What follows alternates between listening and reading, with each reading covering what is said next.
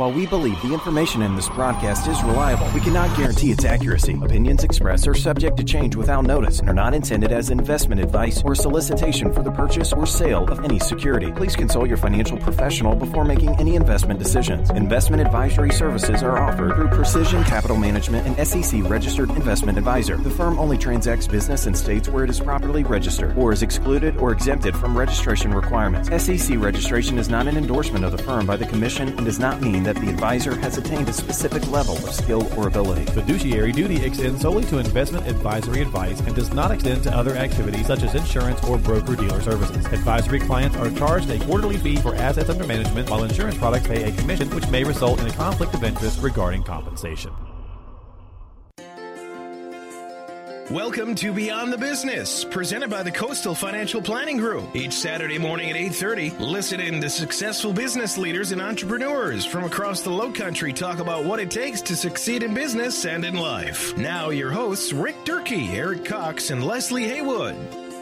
Talking about what it takes to succeed in business and in life. I'm here with Eric Cox. My name is Rick Durkee. I'm a co-host with Eric. Good morning, Eric. How are you doing of Beyond the Business? Great, Rick. Great Saturday morning to you, Low Country. Welcome to another edition heard here on News Radio 94.3 WSC every Saturday morning at 8:30. Thanks for getting up and spending your morning with us. Unfortunately, we are another week without our Luncheon Bubbles fiery redhead, Leslie Haywood. So please come back, Leslie. We miss you. We miss you. All the emails, texts, and messages we got last week just said the show's not the same without Leslie Haywood. So look forward to getting her back. And speaking of being back, we also have Mr. Joe Stringer back in the studio this morning, who is the Charleston director for the South Carolina Christian Chamber of Commerce. Joe, thanks for coming back and spending another Saturday with us. Thanks very much.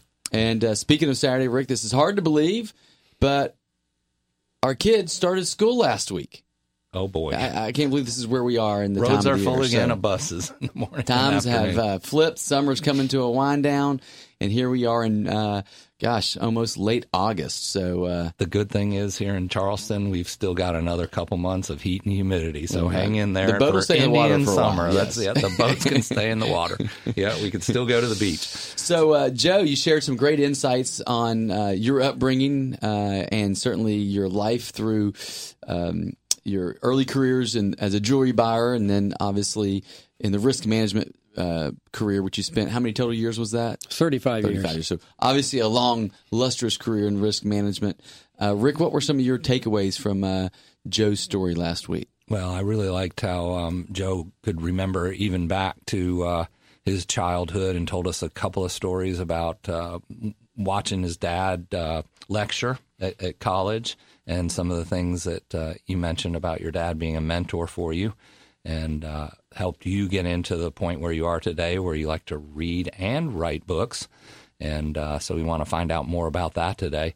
But also your story about going to buy the candy. I think I remember Joe learned a very valuable lesson about integrity and honesty and whatnot with that.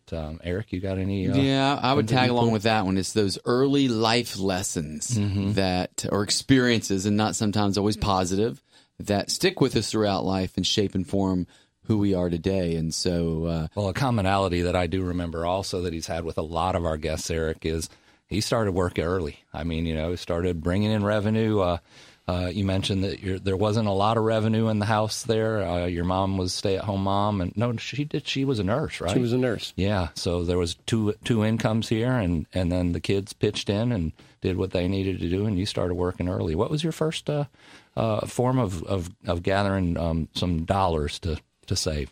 My first job was as a caddy, a golf caddy. Okay. Believe it or not, in northern Vermont, 40 miles from the Canadian border. And there was a real short season there, so I had to really make some money while I was doing it. Yeah. So at about 13 years old, I did that. Did the exact same thing myself. Carried 2 bags on Saturday morning, 18 holes, and then go out for another 9 single. Yes, sir. But certainly a good way to generate some revenue if you got the good tips, right? Oh, yeah. Yep. So, Joe, I want to go back again for our listeners that unfortunately maybe didn't get to hear last week's show. Again, you spent 35 years in the risk management sector, really working with entrepreneurs and business owners. And since this is a show geared towards that audience, I want to recap a little bit about the world that you lived in when it came to this risk management perspective.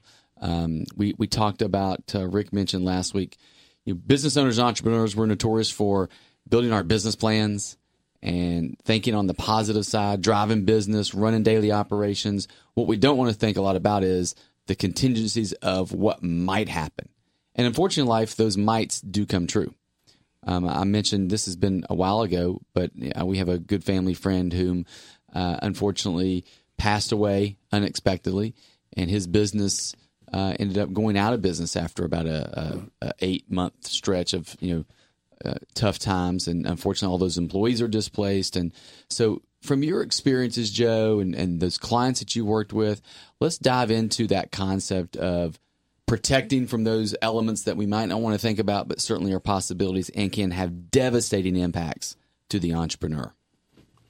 Certainly. And Eric, you and Rick really address some of these issues in terms of succession more than I did in terms of insurances and property casualty side of it, and then life and health and financial planning. Mm-hmm. And this is something, when you look at the broader picture of risk management, that I've had to address more fully as my career developed. And I went back to school to become a certified risk manager now almost 15 years ago. And one of the driving factors was seeing some of these type of events where the ultimate catastrophe is for an industry or for a business, for an entrepreneur.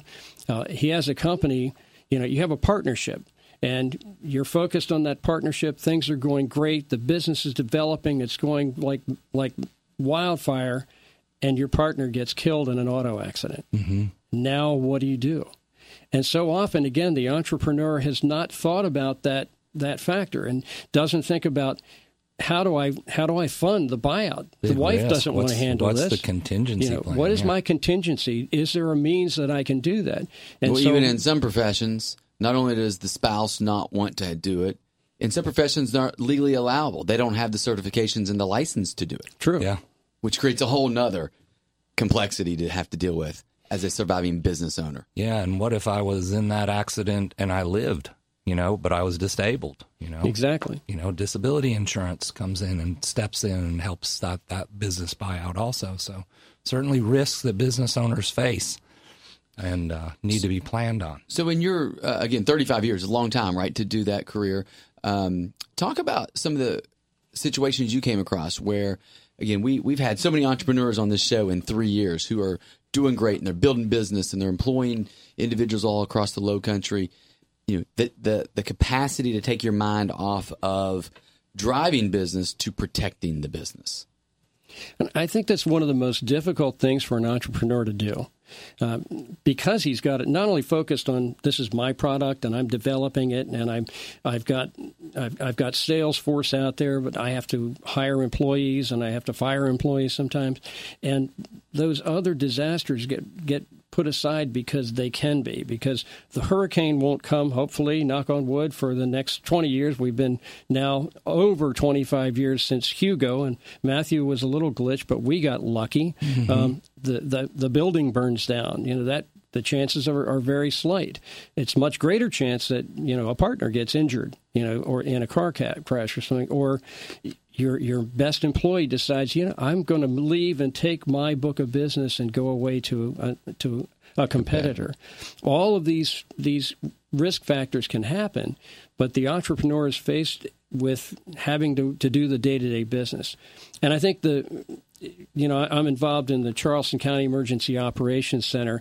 I coordinate the business hotline there, and that's designed for after a catastrophe to help businesses recover. We match needs and resources. And part of that is that education piece that Scott and I have worked on so hard to try and make businesses aware of the things that can happen. Simply awareness is number one, and then create a plan that can respond to those things as they happen, if they do happen. And then that public-private partnership, I hate to say, but this is one great thing that the federal government and our local and state governments do, is emergency planning. From FEMA on down, when there's a catastrophe, they've got the book, they pull it down, they know how to respond, the plan is there, down to very great detail. we in business, especially entrepreneurs, we like, I'll worry about that when it happens. Yeah. A plan, a book? No. I don't have time for that. And then when it does happen, we're like, I don't know what to do. Whereas if we had planned ahead, we pull the book down. We've got the steps I take, 1, 2, 3, how I respond to a particular catastrophe. And Joe, thanks for those great thoughts that maybe, again, every entrepreneur doesn't have at the forefront of their daily planning, but are very vital. And again, in case you just joined us or flipped on the radio, that voice you're listening to is that of Mr. Joe Stringer, who is the Charleston director for the South Carolina Christian Chamber of Commerce, which we're going to get into here in just a little bit. But certainly some great insights there, Joe, to be sharing. Ties back in, really, again, I mentioned this last week, to a book that was recommended to us weeks ago by one of our guests, Mr. Jim Wasson, who is the, what is his actual title out there? The director of the South Carolina Small Business Development Center, SBDC. And Jim mentioned a book called The Entrepreneur Equation by Carol Roth. I will tell you, I read that book about a month ago. If you have the opportunity, you are tenured as an entrepreneur, or you are thinking about entrepreneurship, it will hit both of you and dives into exactly some of those points you just mentioned. It's the hard questions, it's the hard thoughts, but it's the responsibility of every entrepreneur to address them. And Joe, you also mentioned to us last week that you like to read and you also like to write. And you wrote a book, The 10 Commandments for Business. Can you share with us some of the insights and the reasoning behind writing that book and why you wanted to make that available to our business owners here? Thanks, Rick. I think one of the issues in Andersen Insurance, our culture, and one of the reasons I came to Andersen was because our culture was that of caring for the client, of treating the client as we would our own family, of taking care of people, of protecting their interests. And it wasn't just, let's sell a piece of business. I've always written on issues, on Christian issues throughout my life, and my wife has always been pushing me, you should print this. You should get this out. This is interesting. And also, my best friend Tim Scott and I grew up together in the insurance business, and he's been pushing me for a number of years, so I finally started actually writing. The 10 Commandments for Business is about 18 months old. I was inspired going to God in the Workplace, and it's part of LifeWorks and the Charleston Leadership Foundation. Every single month there is a breakfast meeting of some sort with a speaker who talks and witnesses about how he has applied Christian principles to his business, how that makes his business more effective, more profitable in many senses. And so that inspired me, and I started thinking about, I've written about the 10 Commandments before privately, but that got me thinking about what happens when we apply the 10 Commandments to our business lives. What changes? And what I realized in writing the book is that everything changes, is that when we use those commandments, and I can give you, for instance, where the employee no longer is just a tool. You know, a lot of times in businesses you see, and we've all been guilty of this, and many times is we work our employees, we expect more of them than they're capable of giving many times, and we never ask, hey, what's going on at home? Or we'll look at that performance review, and we don't ask the person, there's something that's impacted your performance here. What is it? We just look at the review and say, hey, you're not cutting it. Sorry, Bill, goodbye. When we look at the employee as a human being and we start asking and we're concerned with what's happening in his life, when that employee becomes not just a worker, when we focus instead of from the bottom line profit to top-down management and care for our employees, that's when we can begin to really gain value from the employees. And I'll mention the business card. You know, Steve Steff wrote it. It's about Peter Freisler and how he transformed his business about 7 years ago from that kind of ruthless business model where he didn't care about his employees. They were pushed. There was union activity. They were at each other all the time. And he got convicted by the Holy Spirit that he should change his business and run it on a Christian model. He went back and told his employees this. They didn't believe him. But within a year, he did transform the business, and all of a sudden, he focused on what the needs of the employees were. And the interesting thing is, by doing that and by transforming the way they did business, by making excellence their product and their employees their focus, the business became better, more profitable. And he put a commitment on the back of his card that every salesman took out, that we believe in Jesus Christ as the center of our business. And because we do, here are our performance promises to you. And in doing so, and their business is international. They had a lot of Muslim clients, and they were afraid going out, what's the reception going to be? Every single time people would look at the card and say, that's great. And they backed it up, and that caring for the employee has led to now what's called his way at work, is how we lead like Jesus in the business. And so that's a great how-to. Now, in the Ten Commandments, this is more of a why we should do that, why we should apply these commandments and how they impact our business. Can you share with our listeners one of the key points in that book that you like to talk about more than any? Sure. I'll give you a good example. When we talk about how we speak about others and the words that we use in speaking about others, I call it complementation instead of competition. And I've always put this in practice. I never talk down a business adversary. Mm-hmm. I always would build them up. And I recommend that to the entrepreneur. And I put this in practice when I first got down here in the business in Charleston. And we were doing a lot of insurance on high net worth clients down in Kiowa and Seabrook, and started working that market very actively. What I found, though, back then, these were the good old days, State Farm would write policies on Kiowa, homeowners policies, and they could write it at half the price that I would be able to, through an independent agency like Anderson. And so I started recommending the State Farm guy down the next corner. Mm-hmm. And after about 3 or 4 weeks of this, I get a call from him. He said, "What are you doing?" And I'm like, "What do you mean?" He said, "Why are you recommending us?" And I said, "Well, I'd rather tell the client, have them go to you, rather than me try to write them a policy and then, 2 weeks later they learn from their neighbor, oh, you could have gotten it half the price." Well, that impressed him. And instead of now competing against me, he started sending me his business that they couldn't write on Kiowa, which actually was the houses that were closer to the ocean, those $3 and $4 and $5 million houses. And so I was that I wasn't aiming for that benefit, but it certainly helped, and it really built my business from helping him. And I find that constantly is when we build up our competition, it builds up the integrity of our industry. Mm-hmm. When we support our employees, they become better employees. They're more willing to go the extra mile to help the business. They become invested in the business. And so the more we treat people as people and not just as a means to an end, the more that we find they respond, the more we communicate to one another. Mm-hmm. And that's building that structure within the business that's going to be essential to carry the business forward. And that also will help when the catastrophe comes, when something happens where the employees are in there helping.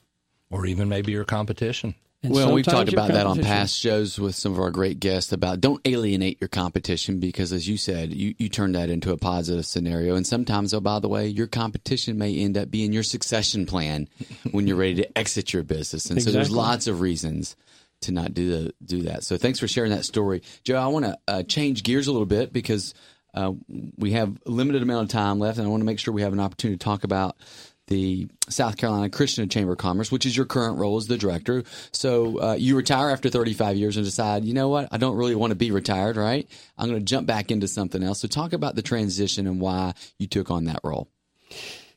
I've been very involved in writing now for a number of years, and the writing got more intense, which led to the 10 Commandments for Business.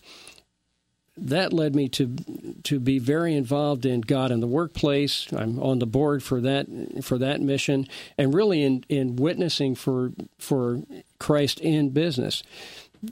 the book led me now to do seminars, and it's what I do now. In addition to my role as the director for the Christian Chamber in Charleston, I do seminars on the Ten Commandments for business and how we apply this book to our business for an entrepreneur. And I got to a point where this became dominant. I was working more in terms of helping businesses with disaster planning, and doing a lot more talking on Christ in business. And Jules Anderson and I got to we had been talking quite a bit because I'm now 67, and I had talked about retirement. And he said to me about a year ago, "So when are you going to retire from one of your full-time careers?" And so we met. We had already had an agreement in place, and we enacted that agreement, and very quickly were able to make that happen. I really feel led by the Holy Spirit to speak out about how we apply Christ to our business lives, and it's those are universal principles, whether Christian or not. Treating your employees, Google is not a Christian company, but why are they so popular? Why are their employees some of the happiest in the world? Because they treat their employees as a Christian would. And they wouldn't recognize it as that. My son in his management can't talk about Jesus in his business because it's a publicly owned company, and they're like, no, you can't do that. But he treats people that way. He's down on the floor working with his employees. They had a machine break, and they had to hand load pallets of frozen food, onto a trailer. He's the plant manager. The second week he was there in Leesburg, Georgia, he's down on the floor in 95-degree heat loading pallets with his employees. And one of the guys looked at him and said, the last time a manager did this? And my son Brian said, when? And the guy said, never. And that's the way we need to treat people. Mm-hmm. And I think if we communicate with one another in business, much less in culture and the issues that we see today in terms of our community, our family, our culture, the breakup that we see so much throughout our country, if we would simply discuss and talk and listen to others, we would see a huge transformation in this country. Now, our listener that probably wants to get a copy of this book and could find out more, can they visit a website? Do you have a website or a place where they can reach out to you? Yeah, www.tencommandmentsforbusiness.com. Easy. They can also call me at 843-452-1333. For my insurance and risk management, J. Stringer at AIASC.com for Anderson Insurance Associates, South Carolina. Mm-hmm. And then for the Charleston chapter of the South Carolina Christian Chamber of Commerce, how can we get people involved in the next meeting for that? www.sc-c3.org. You go online, you can go and take a look at our website. There's a lot building in the South Carolina Christian Chamber. This is a platform that's going to allow like a GoFundMe for Christians, also a job site, where people will be able to put up blogs and raise funds for churches, for nonprofits. We have a lot of partners, like Water Missions International is now a partner, where we'll be able to help to focus those campaigns and to bring more awareness to the Christian movement and to the needs in the community. Again, I'm doing the same thing I was doing in my risk management. I'm matching needs and resources. Mm-hmm. So you've got business leaders, you've got the churches, and then also nonprofits. Correct, and individuals. Mm-hmm. And so you can join. It's very reasonable to join. For business, it's $300 a year.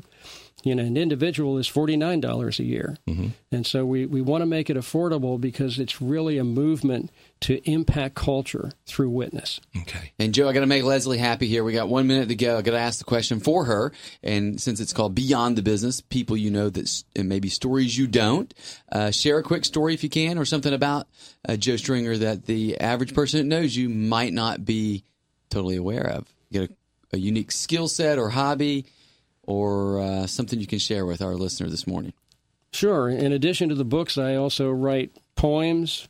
I write songs. I've written a number of Christian songs, including some for choir and organ. I play piano, guitar, sing.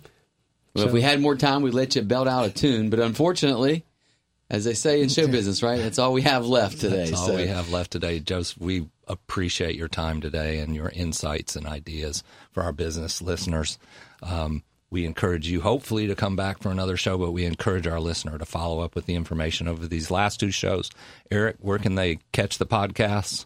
If you go to our website at coastalwm.com, if you look up in the top right-hand corner, you will actually see radio podcasts. Click on those, and not only will you see Joe Stringer's show there, but also you'll have all our last, I think, 20 or 25 shows, as well as check us out on Facebook or Twitter. You can hit up Leslie for a little conversation at BTBCHS, and feel free to communicate. Let us know any feedback you have on how we can do a better job with Beyond the Business. That's all the time we have for today, folks. Stay tuned for another episode of Your Game Plan for Retirement right after this. And join us again next Saturday morning at 8:30 a.m. for another new guest at Beyond the Business. The opinions voiced in this program are for general information only and are not intended to provide specific advice or recommendations for any individual. To determine which investments may be appropriate for you, consult with your attorney, accountant, and financial advisor or tax advisor prior to investing. Securities are offered through LPL Financial, member FINRA, SIPC. Join the Christian business movement. Visit sc-c3.org. Thank you for listening to Beyond the Business, presented by the Coastal Financial Planning Group. If you're a successful business leader or entrepreneur and would like to be featured on a future program, send an email to rick@cfpgroup.biz. Listen in next Saturday morning at 8:30 for Beyond the Business, presented by the Coastal Financial Planning Group and heard exclusively on News Radio 94.3 WSC. You've invested countless hours and dollars building your business, and now your investment in your business has paid off. But did you know that according to Business News Daily, that more than 60% of small business owners planning to leave their business in the next 10 years don't have an exit strategy? Hi, it's Rick Durkee of the Coastal Financial Planning Group. Let me ask you, have you planned your personal financial future wellness as well as that of your business? Have you established a succession plan for your business? Have you developed a plan for your perpetual legacy? Join me for a free discovery workshop to develop the best strategy for your business. BEST, Business Exit Strategy Timetable. Call now and I'll send you an invitation by email to learn how to develop your business exit strategy timetable. Call 843-735-5065. That's 843-735-5065 for this free discovery workshop on how to develop your business exit strategy timetable. 843-735-5065.